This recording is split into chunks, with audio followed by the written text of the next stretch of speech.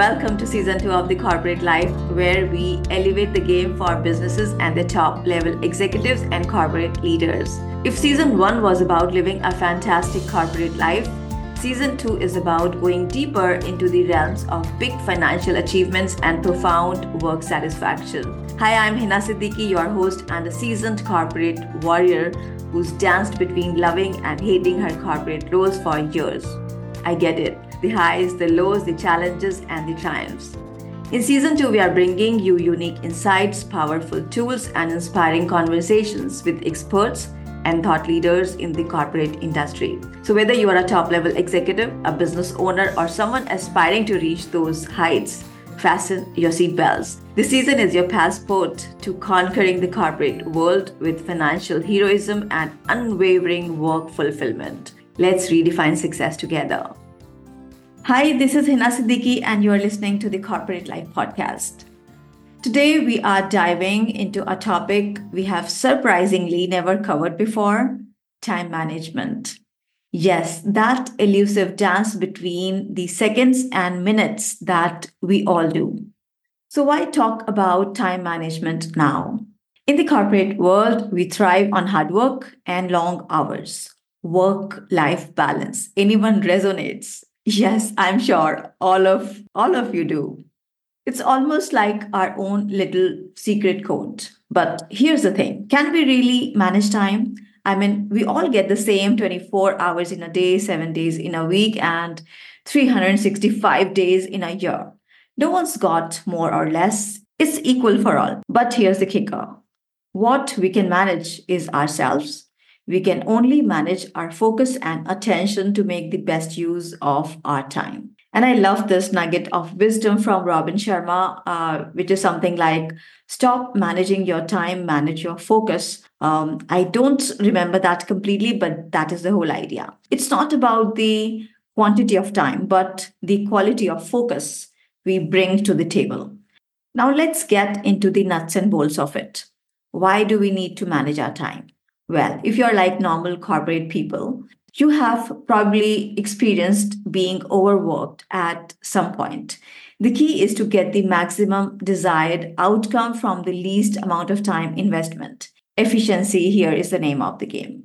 I remember I used to be super busy just all the time in my corporate days. I brought work home. And more than that, I carried work in my mind and on my shoulders, even beyond my work hours. Even when I started my coaching business, I was just busy being busy. A lot of social media, useless researches, and a lot of other different activities kept me occupied to the extent I was exhausted and even bored. And the funny thing was that I was doing a lot of hard work, aka a lot of useless work that was not getting me anywhere. I was not progressing despite doing so much hard work. Because deep down, I believed that we get success only when we work hard and even harder, which is a big, huge myth, by the way. Yes, it's a big lie that we buy from a very early age. You want good grades in your school? Study hard. You want to get a great job? Try hard. You want to get a promotion? Work hard. You want to make more money? Work even harder. And there are even songs on this, like work hard, party harder, and work hard, play hard. Now tell me honestly, when you say this word hard, or when you think of this word hard, how do you feel? Do you really feel good about it? Well, for me, I don't really like this work hard concept. I believe that it's just an attitude that a small percentage of top tier people have taught us, perhaps because they did not want us to relax or make more money while enjoying our life.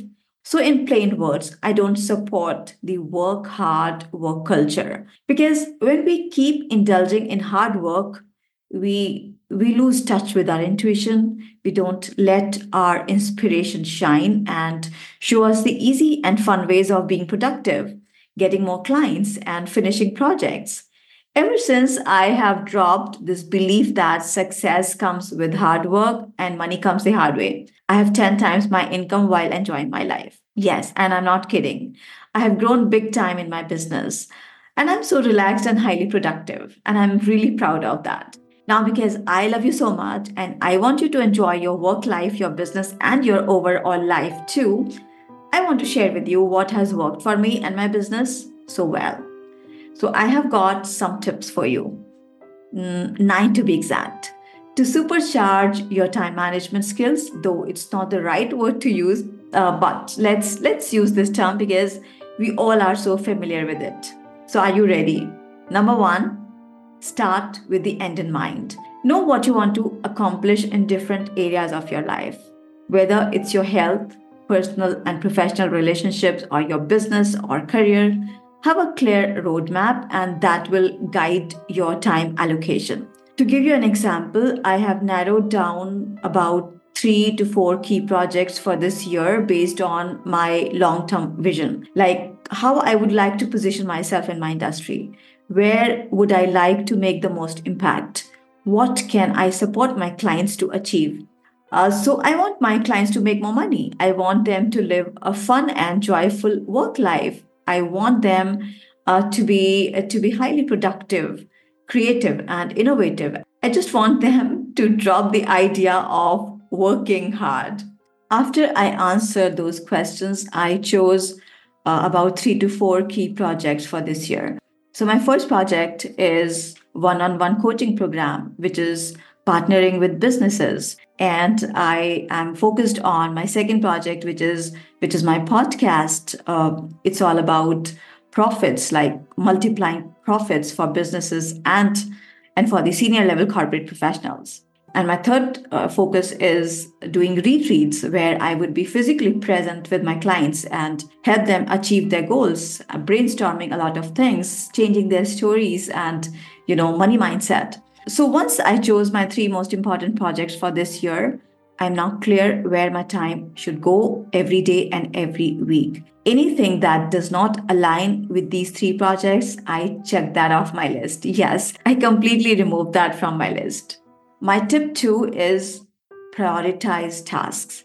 In the beginning of the week, let's say every Monday, put every task you can think of that you want to finish this week and that aligns with your key projects on your dumping list. Okay, I call that a dumping list.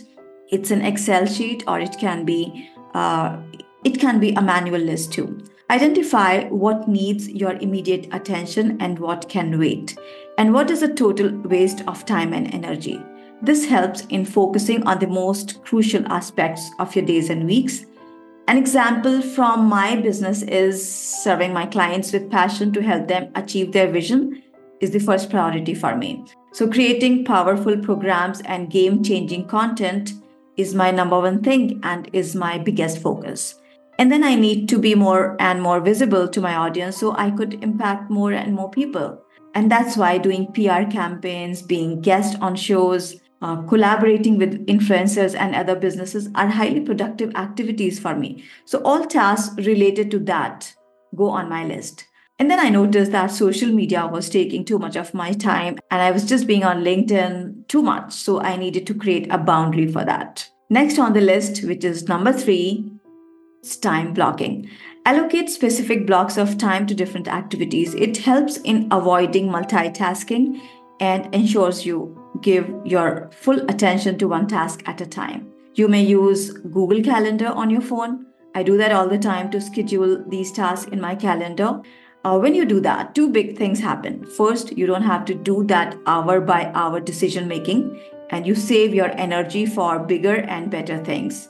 Secondly, when you follow your calendar, you become productive on autopilot. You're just accomplishing tasks that align with your key projects. Tip number 4, learn to say no. Sometimes taking on too much can lead to burnout. Politely declining tasks that don't align with your priorities is a powerful time management tool. I have had a hard time with this. I was saying yes to almost every social request, wasting a lot of my time and energy, and even to tasks that did not fall in my zone of genius. In fact, I was doing almost everything in my business by myself. Then I took control and started dropping what was not worth it and delegating, which is my number 5 tip. For long years, I believed that being money minded was a bad thing, so I kept on avoiding money. In every job interview, I hesitated to negotiate salary and turned down every opportunity to make money. Even my coaching business functioned as a free service for a long time because the reason I got into coaching was to serve people. Then I started realizing the side effects of my wrong money mindset. Thanks to my coaches and mentors who set me up for money inflow while serving the world. Whatever career you are into, if your money mindset is distorted, you are going to struggle in your career.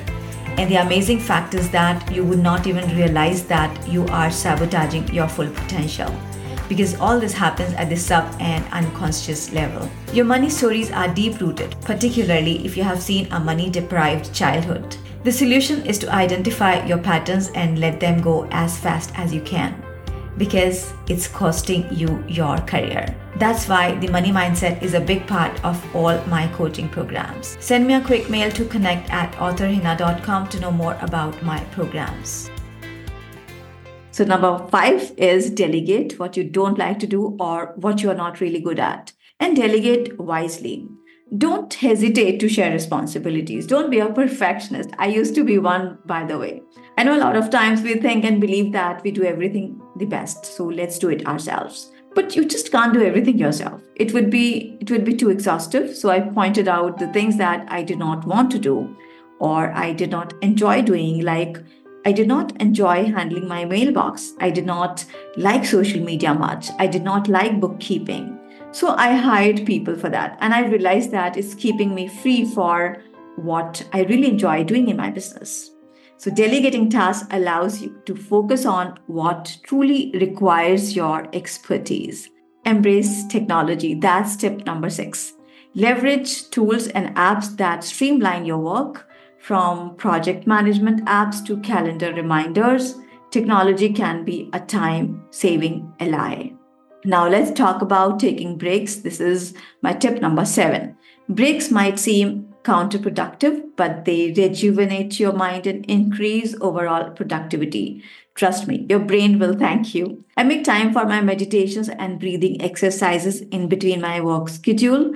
I make sure that I move every 2 hours. Yes, that is non-negotiable for me. Tip number 8, reflect and adjust. Regularly assess your time management strategies. What's working, what needs tweaking. Adaptability is key to long-term success. And last but certainly not least, cultivate work-life balance. Your work is just a part of your life. It's not your life. Your personal life is just as important as your professional one. In fact, even more. Finding that sweet spot ensures sustained productivity and happiness. And there you have it, my 9 tips to master time management. Remember, it's not about controlling time, it's about controlling how you use it and making the best use of it in your favor.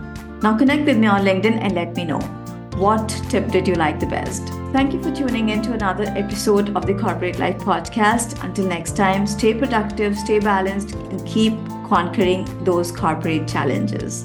Cheers. If you loved what you heard, don't forget to hit subscribe, share the wisdom, and throw in a cheeky review.